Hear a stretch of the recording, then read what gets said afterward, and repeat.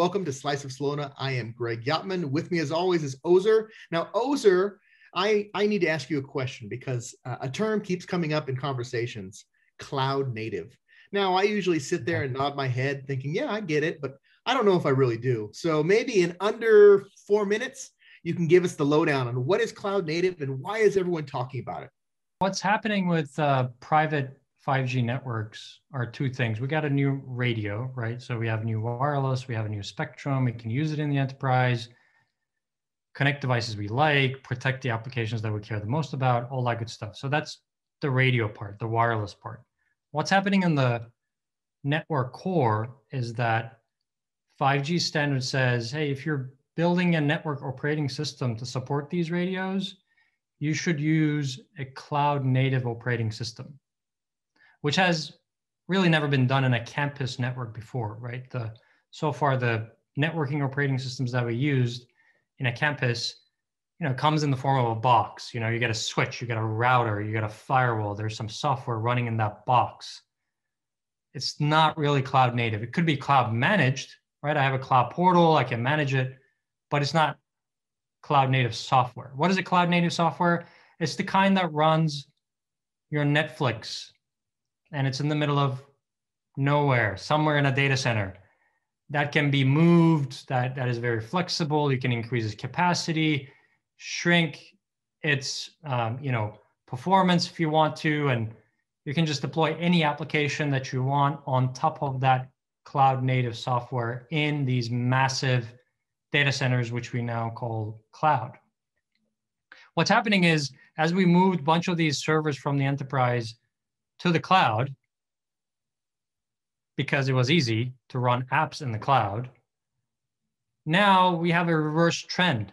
Those cloud platforms, Amazon, Azure, Google, other cloud providers, edge cloud providers, metro cloud providers, they're trying to make their way in back to the enterprise because they realize that there is still a lot of applications running locally in these buildings and facilities that will never go to the cloud, but they should be managed from the same management portal that you manage your cloud compute requirements, right?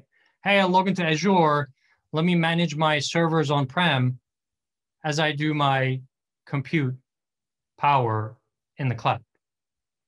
So 5G and cloud compute meets right there. 5G standard says, build an operating system that is cloud native. And the cloud, hyper cloud providers and cloud providers in general try to make their way into the enterprise. And there you go. There's a match made in heaven. The compute guys want the same thing as the networking guys. This doesn't usually happen, right? You don't see the server team working really good with the networking team. That doesn't usually happen, right? So this is the first time that compute initiatives for enterprises could be very much aligned with 5G networking initiatives in that same enterprise.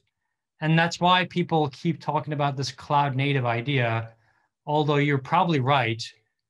The industry is just talking tech as usual. We do because we like technology, but they're not really showing practical examples of what does it mean, right?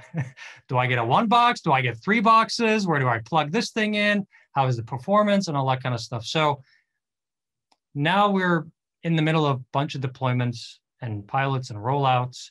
We're seeing real examples of this. And I think in the upcoming months, you will see us show real performance data, real deployment guidelines to educate our customers to say, this is actually happening today. This is not some 5-year roadmap thing.